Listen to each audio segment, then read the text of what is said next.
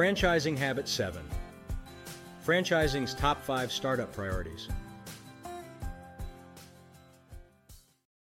We need dozens of ingredients stirred together when starting and achieving successful franchised business. Here's a brief description of the 5 I believe to be most important. First priority, form a capable team. There's no substitute for talent.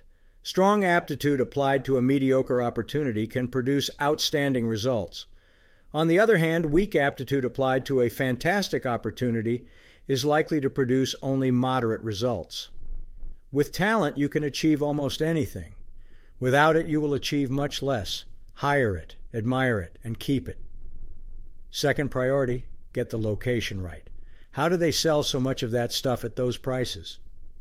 We've all heard these words of amazement. More often than not, it's because the business is well located.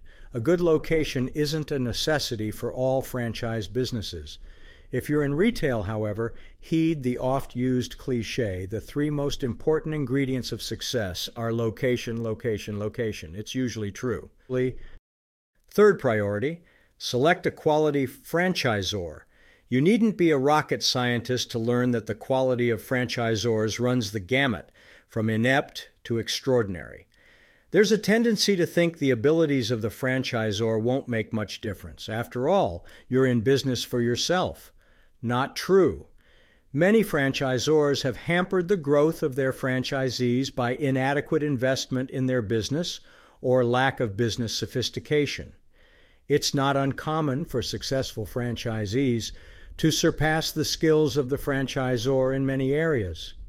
When this happens, the franchisee begins to wonder what he or she is paying for. These people become apprehensive about making additional investment in their franchise and often go elsewhere. The franchisee tail wags the franchisor dog in many situations. That's bad news.